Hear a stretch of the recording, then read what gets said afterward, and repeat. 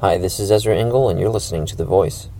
Reading Hebrews chapter 5 for Wednesday, December 23rd. Every high priest is selected from among men and is appointed to represent them in matters related to God, to offer gifts and sacrifices for sins. He is able to deal gently with those who are ignorant and are going astray, since he himself is subject to weakness.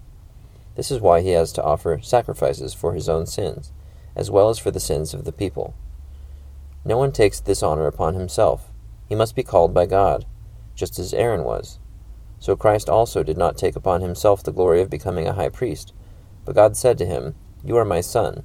Today I have become your father." And he says in another place, "You are a priest forever, in the order of Melchizedek." During the days of Jesus' life on earth, he offered up prayers and petitions with loud cries and tears to the one who could save him from death. And he was heard because of his reverent submission.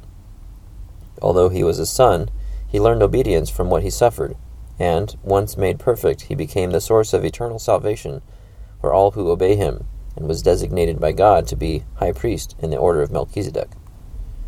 We have much to say about this, but it is hard to explain because you are slow to learn. In fact, though by this time you ought to be teachers, you need someone to teach you the elementary truths of God's Word all over again. You need milk, not solid food. Anyone who lives on milk, being still an infant, is not acquainted with the teaching about righteousness, but solid food is for the mature, who by constant use have trained themselves to distinguish good from evil. Hebrews chapter 5. So this is describing Jesus as a high priest, and that priests in general don't just sign up for the priesthood voluntarily. They're called by God. So I guess you just know.